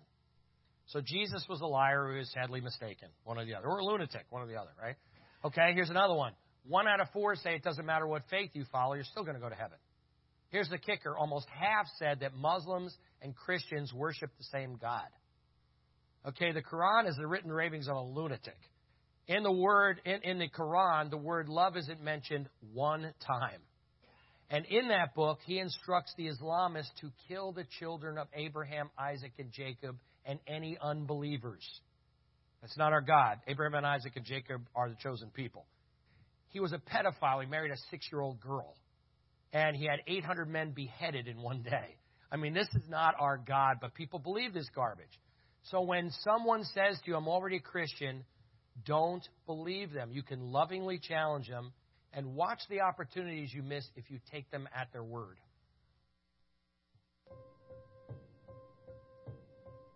Do you consider yourself a Christian? I do. Oh, yes, I am. Yes. Yeah. Yes, sir. Yeah. Absolutely. Mm-hmm. Yes. I was raised in Christianity. Do you believe you're going to heaven? Oh, I don't know. That's not up to me. I do my best. Do you believe that you're going to heaven? I can't say if I am or I'm not. I'd like to think so. Yes, I do. Well, I'm hoping for that, yes. I don't know. Hopefully. How good would you have to be in order to get into heaven? Yeah, I don't know. I believe that there's steps, though, to get there. Do you believe that you contribute anything to your going to heaven? Yeah. Yeah, I try to make sure at least, I try to make sure that I make some kind of an impact on someone every day. How would you react if I were to tell you that your salvation doesn't depend on your works, it depends on what Christ has already done? Well, I can agree with that, but it also depends on how you live your life. Do you follow what God's guidelines are? Do you believe that the Bible is God's word? Yeah. Yes. Yes. Absolutely, I do. I believe that there's some aspects of the Bible that are aligned with God's Word and other sacred literature as well. Do you think that there perhaps could be mistakes in the Bible? Well, I think if the part of the Bible is wrong, all of it's wrong. People transcribing it throughout all the decades and whatnot, I can see that happening. I think everything could possibly have a mistake. It's what you believe and your faith. I haven't found any yet. I've read a lot of, sacred texts and literatures and from all different religions because I'm kind of fascinated with that, and I don't consider myself to be of one particular religion. So I just think if you really read them in a roundabout way, they're all saying the same thing. How often do you attend church? Every week. A few times a month, a couple of times a month. 3 or 2 Sundays a month. About 2 to 3 times a month. Do you believe that church membership is important? No, I don't. Okay, why is that? I'm just curious. Because I believe that we're all really one church and that I don't need to be a member of any specific organization. Do you believe that man is basically good by nature? Yes. Yes, I do. I think we can be. Well, I'd like to say yes to that. Yeah, by nature, they are supposedly, in the Bible, you was all deemed good until, some people got corrupt. We have the opportunity to be good. It's a God-given trait. We are created by God, and we as humans are gods. There are evil and good, and we just have to get all on the right path. Do I truly believe that if man was left to himself, that good things would happen? I kind of doubt that. Okay, fruit inspectors, how many of them are real believers? But they all said they were Christians, right? So don't take them at their word. That's the point of the video. Okay, when I go into a church on a Saturday, we get average 10% of the Sunday morning attendance to come out to learn how to be obedient to what Christ called us to do, which is make disciples. That is consistent no matter where I am in the country. I've been in 24 states and Canada. It's always on a Saturday about 10% or less. My home church, to my shame, 6.6%. Okay? After it was pitched hard for 5 weeks. Okay? So where are the 90% of the people that don't show up for this thing? Some small percentage had to work. Some small percentage was sick or had a family commitment. That's not most of them. Consistently on a Saturday, we're only going to get 10% of the Sunday morning attendance to come. So let me ask you a question. And there's a reason for that. What is a simple majority percentage-wise? 51, good. Opinion, no right or wrong answer. If I were to tell you the word vast could be defined enormous, what is your opinion as to what a vast majority might be percentage-wise? 80, 85, 90, big number, right? The late Dr. D. James Kennedy said this, quote, "The vast majority of the members of our churches aren't Christians. I say this without the slightest fear of contradiction, I base it on the empirical evidence of examining thousands of people's lives over 24 years, end quote. John MacArthur, in his book Hard to Believe, said this, quote, I am convinced that the visible church in America is jam full of people who think they are Christians and they don't know that they're not. They've jumped on the Jesus bandwagon thinking everything is swell, and they're going to be seriously surprised at the judgment, end quote. A little later on in his book, he said the biggest mission field in America is in our churches. Billy Graham said this, I would be thrilled if 5% of all the people who came down over the years during my crusades were truly saved. He thinks the vast majority is 95% and they're not. Well, what if they're right? It means tens of millions of Americans who go to church every Sunday are headed for hell and they have no clue. And I am 100% convinced they're right. It is awful. If Jesus commanded us to do this, and you know you're not doing this, and here's a guy going to come in and in 4 hours show you how easy it is to be obedient, what in the world could be more important? But everything seems to be more important. And so the way I like to think of this is, we'll say the road is an interstate highway, okay? And we'll use Interstate 80 as the road of life because it goes from the George Washington Bridge to San Francisco. So the world is headed eastbound on the interstate highway. See the traffic jam? Everybody's going eastbound, and it's wall-to-wall people. It's a broad, wide road. Most people are on it. And see the few people that are going westbound? Okay, well, if you keep going eastbound on the road of life, where do you end up? New Jersey, hell. No, just kidding. Christians have said, I don't want to end up there. I'm going to go the other way. Come with me, friends, relatives, neighbors, coworkers. A lot of them are going, you know what, Don? I got a great life. I don't want to change anything. If you want to go that way, good luck. Hope you're going to be happy. We leave most of them behind. Maybe a couple will come with us and follow us. We're going this way, following Jesus, going westbound. And what happens is we get a moment of weakness and we're tempted. We do an eastbound thing, something the world would do. We're immediately convicted by the indwelling Holy Spirit. We confess the sin, repent again, ask to be filled with the Spirit, and we continue to follow Jesus westbound. Here's the problem. We have churches in America full of people that live eastbound all week long. They walk like the world. They talk like the world. There is no evidence at all that they're following Christ. And then on Sundays, they'll turn around and go westbound with the true believers, fool whoever it is we need to fool, because we can fool anybody but God, because He examines the heart. And then as soon as church is over, we turn right back around and go living like the world again. Are we going to end up there, going this way? No, and it's not about works. Works follows faith. So the question is, which way are you headed? Which way are you going on the road of life? And so here's the problem, okay? A lot of the people that are unsaved in our churches have missed a key component in the salvation process, and it's the word repent. This word is left out of most gospel presentations and most gospel literature, okay? And it's critical we understand this because salvation hinges on a repentant heart. Now, the word repent, if you look it up in the Strong's Concordance, occurs 78 times in 66 books of the Bible. If you look up the simple definition, which is admitting that you're a sinner and then changing direction, turning from running your life your way to running it God's way.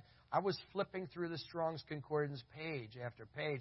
I didn't even count the pages because there were so many of them. I'm thinking, and how many times is it occurring on 3 columns in every one of these pages? It's a theme from Genesis to Revelation. John the Baptist is going to prepare the way for the Messiah. Very first word out of his mouth is repent. Jesus goes into the wilderness for 40 days and 40 nights, comes out to start his earthly ministry. First word out of his mouth is repent. See if you can wiggle through this. Jesus Christ himself said in Luke 13:3, repeats himself in Luke 13:5, unless you repent, you too will all perish. So why would I ever leave that out of a gospel presentation or sharing with somebody? It's critical, okay? Here's one passage says all must repent of their sins and turn to God and prove they've changed by the good things they do. Now, I took French from the time I was in 3rd grade through 12th. I was in the advanced French class. We spoke nothing but French in high school in that class. I scored higher in my French college boards than English. Sadly, I haven't used French since 1972, and I remember very little. Okay, but one thing I remember is that things get lost in translation when you translate between languages. So I said, I better go back to the original language and see what the word repent really is. In the Greek, it's a word called metanoia. And when I understood this, it frightened me a little bit because it's got 4 components. Now, in school, 3 out of 4 is a passing grade. You get a 75. It's a C. Not here. Pass, fail. So what does it mean? There's 4 components. You got to get all 4. Number 1, it's a change of mind. You make up your mind you're not going to sin anymore. I'm going to be obedient to God. Number 2, it has to drop 14 inches from your brain into your heart, which is where it says in Romans 10 conversion takes place.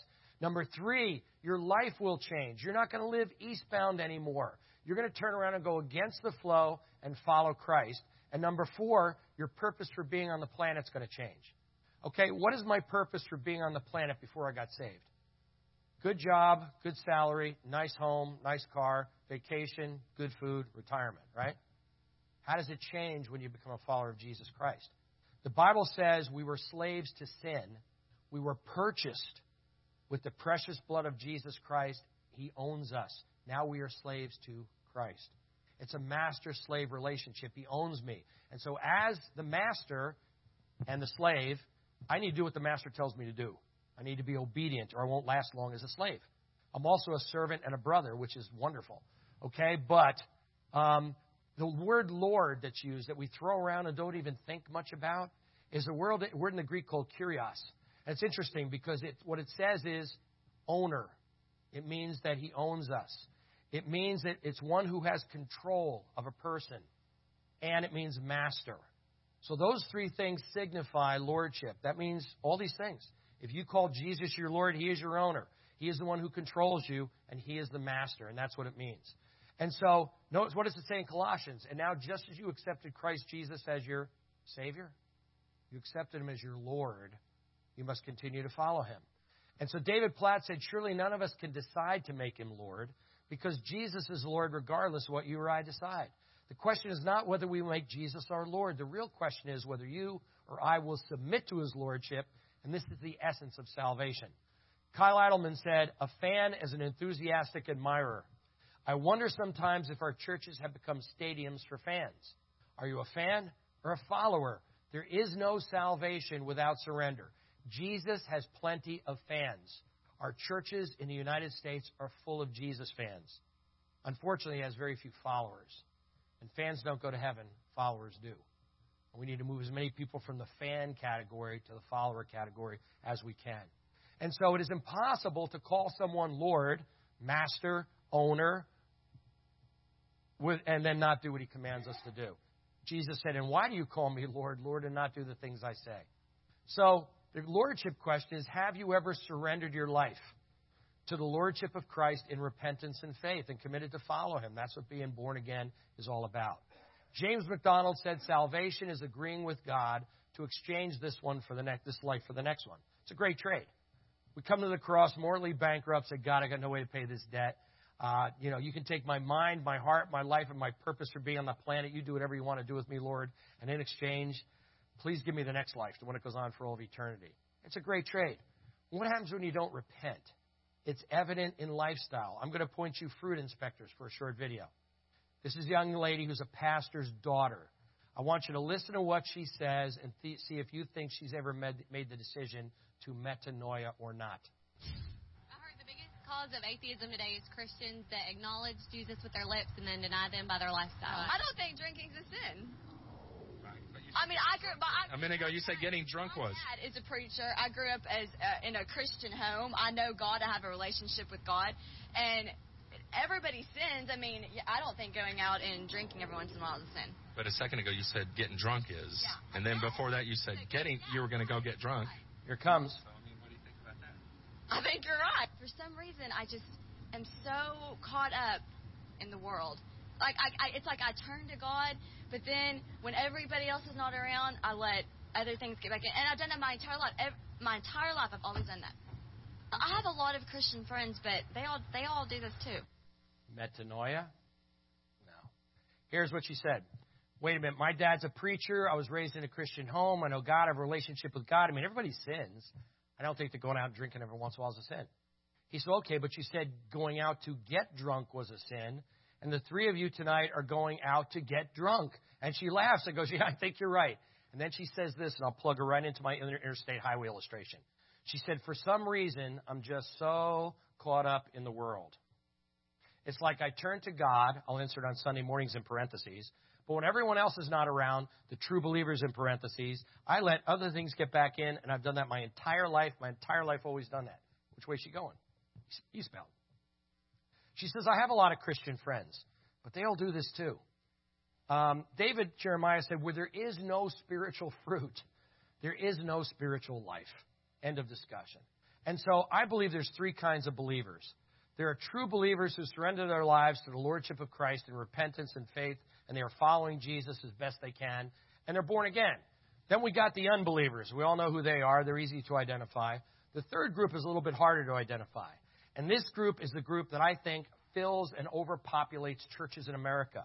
And this group of people are going to hear the 7 scariest words in all the Bible from Jesus himself after they tell him, Lord, I cast out demons in your name. I perform miraculous signs in your name. I heal the sick in your name. And he says, depart from me. I never knew you.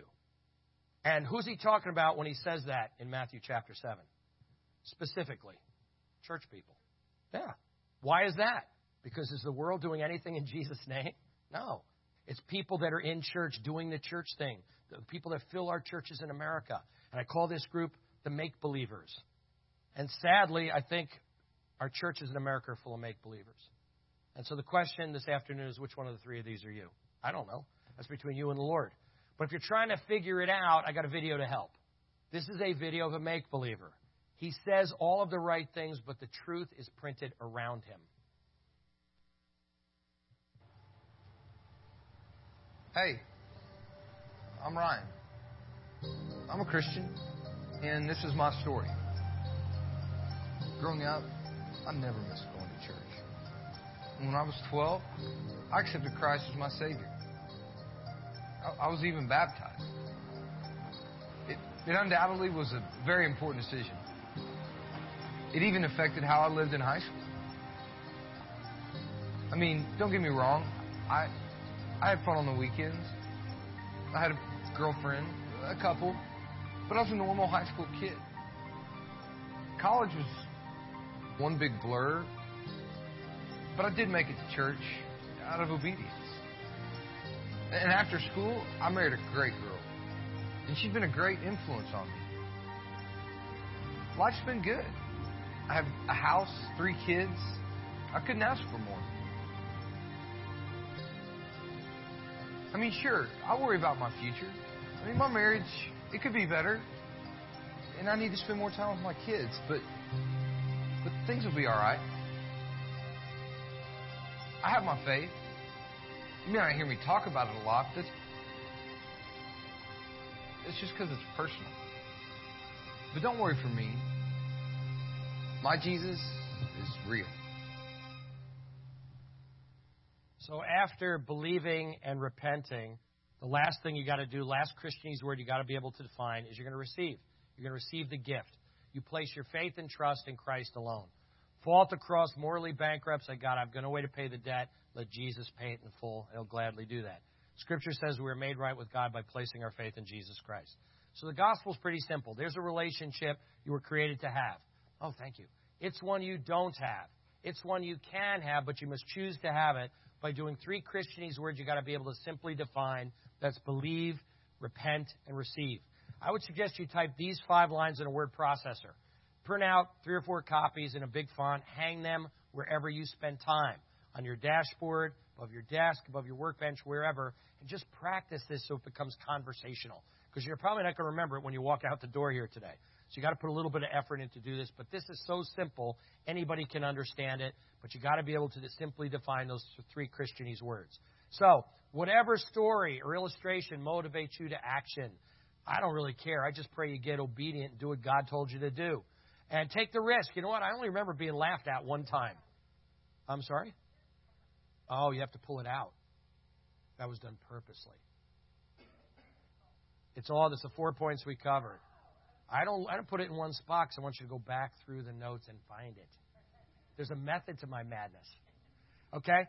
I only remember one time being laughed at. It was by a male waiter during Bike Week on A1A in Florida at an Italian restaurant. But he gave us a prayer request, and we gave him a Gospel of John with a nice note in it and a good tip. Who knows how God will use it. And everyone here can do this without exception. This is not hard to do.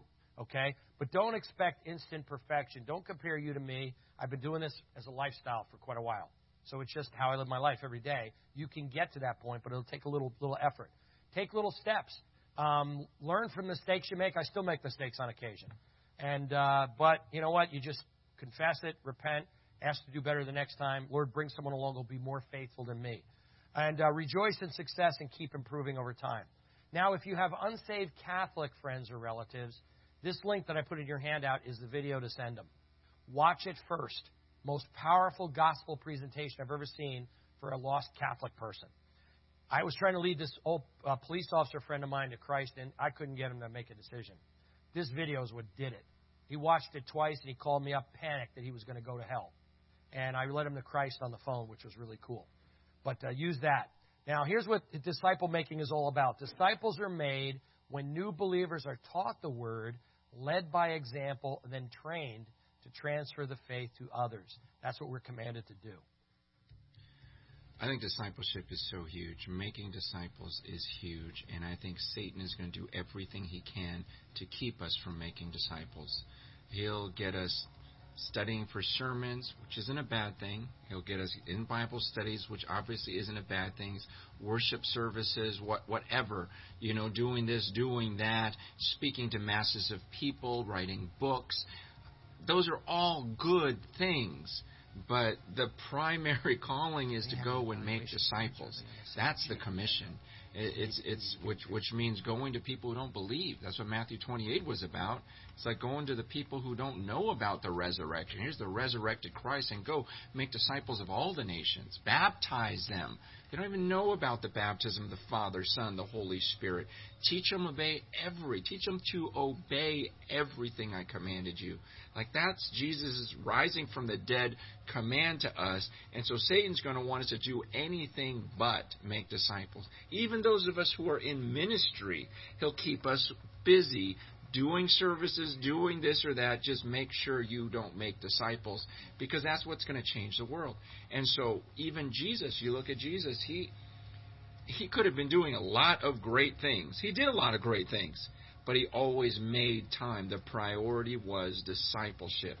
The priority was saying, no, I'm going to be gone soon, and these men are going to have to carry out the work.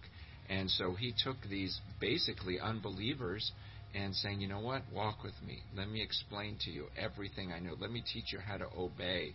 Watch my life. Walk with me. See my life. And too often in the church, we don't get to that point. We don't let people in. We'll have Bible studies, let them share a few prayer requests, but we don't walk with them. And Satan doesn't want you to walk with him. He wants your house private. He wants you to have some privacy. Keep all those people out. Even pastors, keep them out, because you're tired of, and it's become like this job or this part-time little occupation or hobby, rather than going, no, this is the most important thing that I do, make disciples. And so for me, I realized that was a pattern in my life. While, yes, God has called me to the masses, and I will do that. He's called me to teach the Word of God, and I will do that. But He wants me to make disciples. And the last few years I've been focused on that more than ever, really digging deep into people's lives and letting them see my life, and getting the smaller groups, which isn't as sexy as the thousands and thousands, and it isn't as glamorous, and no one's going to know about this stuff. You just do it. And man, I am seeing God do some amazing things through some of these disciples now, and things I never would have. I don't know why I doubted him, but all my life I felt like, I got to do it, because I know God will use me. But to just go, no, you know what, God's going to use other people, and let me be more of a coach now. And let me disciple them, at this point in my life, and let their ministries expand. I kind of said, I'm done being Kobe. I want to be Phil Jackson or Greg Popovich. I want to be the guy that coaches and goes, no, go play. It's your time now. Let me just work with these people. And I just love it. I love them being a part of my family. I love them being part of my life. I love working side by side with them and seeing what God's doing through them.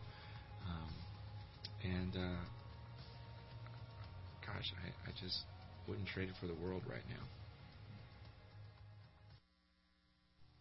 Okay, what do you tell someone that you get to lead to the Lord? I still lead people in prayers. But I'm very, very careful to make sure they understand it is not about the prayer. It's about your heart. And what I told John on the phone is I explained the gospel to him. He goes, so what do I need to do? I said, well, what you need to do is what I told you. He goes, well, don't I need to pray? I said, no. He goes, what if I want to pray? I said, go ahead. He goes, well, I don't know what to pray. I said, well, I can tell you what to pray, but I said, don't just repeat my words. Because I said, if your heart is not in the words, God knows it. You can't lie to God. He goes, well, I wouldn't lie to God. And I was able to lead him to Christ using the prayer. So I can't disciple this guy. He lived 125 miles away from me. So I had to start the process. I said, John, pray every day. You got a brand new Father who's in heaven. For the first time, you can pray and in full confidence know He's going to hear you. Number two, God really wants to speak to you. You know how He does that? You got to buy a copy of His Word, read it, and apply what you read to your life.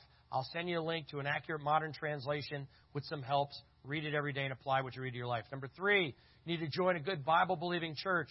We ended up connecting with a church. A big church has multiple campuses in Nutley, New Jersey. He sets up church every Sunday morning because it's a rented place at 6 a.m. He called me one day in like late April, early May. He goes, what are you doing on May, whatever it was? And I said, I don't know why. He said, well, I was kind of hoping you could come to New Jersey. I said, why would I want to do that? I escaped in 88, never looked back. He said, well, because I'm getting baptized on Sunday. I'm like, oh, I'm going to miss it. So he sent me pictures, which was really cool. Okay, but anyway, here's what we covered today, these 4 points. Remember, we talked about the 3 open prayer, Lord, open doors, Lord, open hearts, Lord, open my mouth.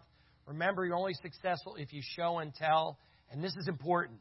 David Jeremiah said, believers have but a few days to serve the Lord, and then He will return.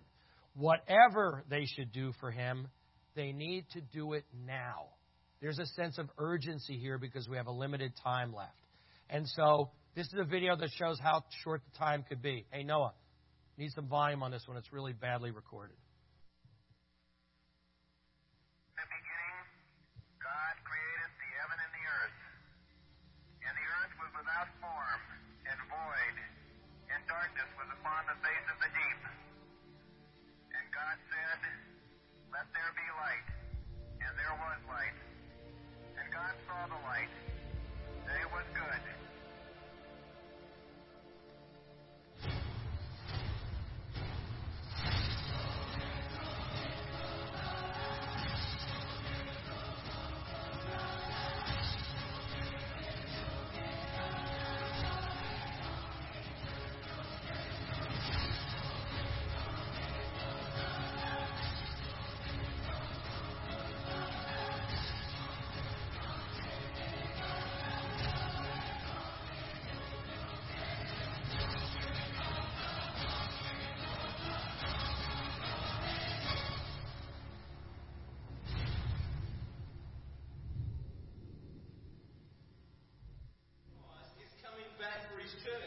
The Bible says in Matthew chapter 24, verse 42, watch therefore, for you do not know the hour your Lord is coming. I want you to know, church, that Jesus Christ could come this month, or He might come next week, or He could even come...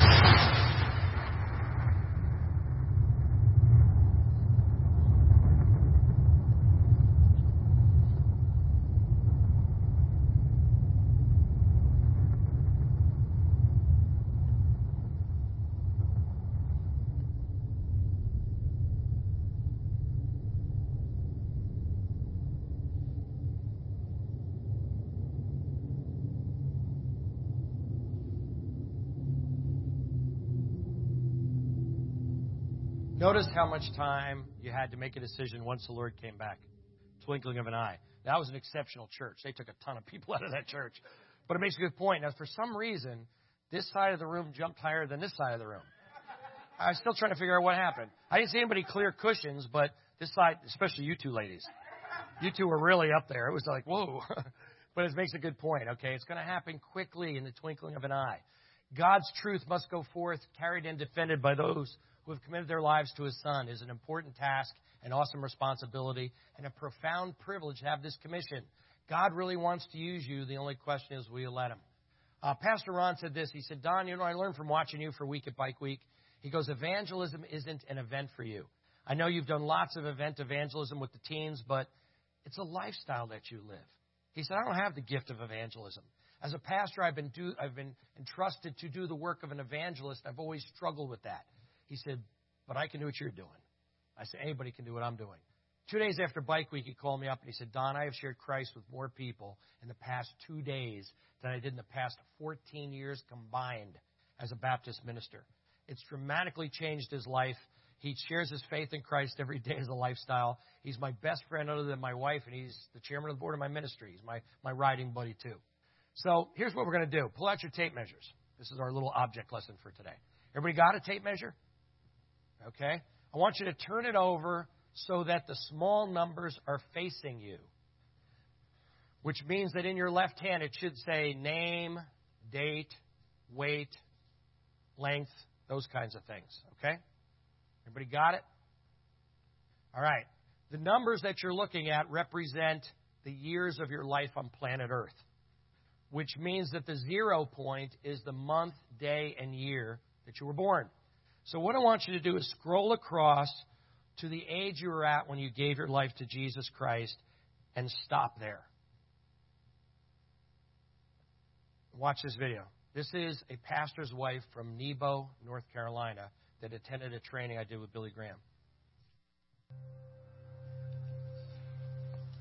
Hi, my name is Crystal Baker. My husband is the administrative pastor here at the church, and I have 2 wonderful boys, Ian and Morgan, who go here. Today, I just want to share a little bit of my story and why I'm being baptized today. A few months ago, my husband and I went to a class about how to share your faith. And at the end of the class, we were presented with a measuring tape. The teacher, he asked us to get our measuring tape out, and he said, I want you to move over to the number that represents the age you were when you were saved. And so I got my tape out, and I just looked at it and became kind of angry and frustrated a little bit just looking at it. So, I saw everyone around me moving over, and the teacher said, now tear it off. I was confused. I didn't know what age to move over to. So I just folded it up and put it in my purse, and afterwards we left, and we were in the truck, and I looked over at Ivan and I said, I didn't know what age to tear off on that tape. And so we just started having a conversation, and he said, well, what age were you saved?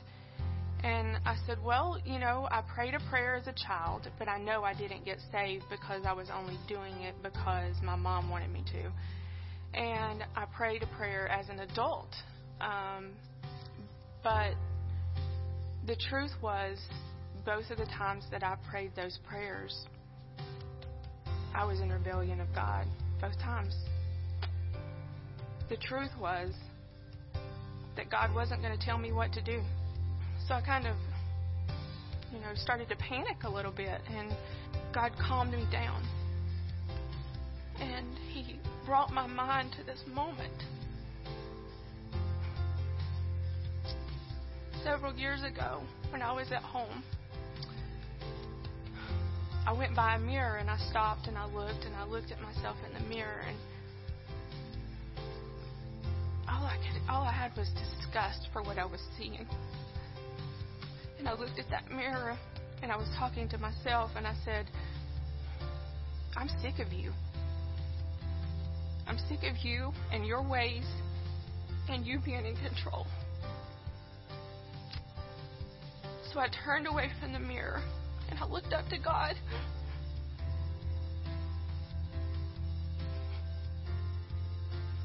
And I opened my hands. And I said, God, I'm giving you my life. I'm tired of being in control. I'm tired of being in rebellion of you. I'm tired of being in control of religion, telling me how I need to be and how I need to act. I know you have a better plan for me than I have for myself. So that's the day of my salvation. That's the day I presented God with me. I said, here I am. I'm scared. I don't know what you have for me, but I'm trusting you with everything that I have left. And that was the day of my salvation. And so in the truck, I was still going through a conversation in my mind with God. And I thought, but God, if that was the day of my salvation, what about all those times that I had encounters with you before that day? And he calmed me and he said, child, Crystal, I was pursuing you. Those were very real moments. And I understood why the last several years I had been feeling the nudge that I needed to be baptized. And I am super excited to share my faith with you guys and how I came to that faith, how I believed a false gospel that if I prayed a prayer but was still in rebellion of God, I was saved. And it just wasn't true. When you accept Jesus, He doesn't go into a little pocket of your heart and you get to continue to live however you want to live and do anything you want to do. And to be honest, I would never have said it out loud, but I hated God. I was angry at Him and I hated Him. And you can't be saved and hate God. When I believed the real gospel and I accepted the gift that Jesus had given us by dying on the cross, accepted Jesus into my life to do what He wants to do, that's the true gospel. The true gospel enters your life, changes it, and you're giving over to Jesus. You give up your life for Him. And so today I'm excited to be baptized. I'm excited to share this moment with all of you because I truly love everyone in this church. And I'm excited to share this with you. And at the same time, I know I'm not the only one.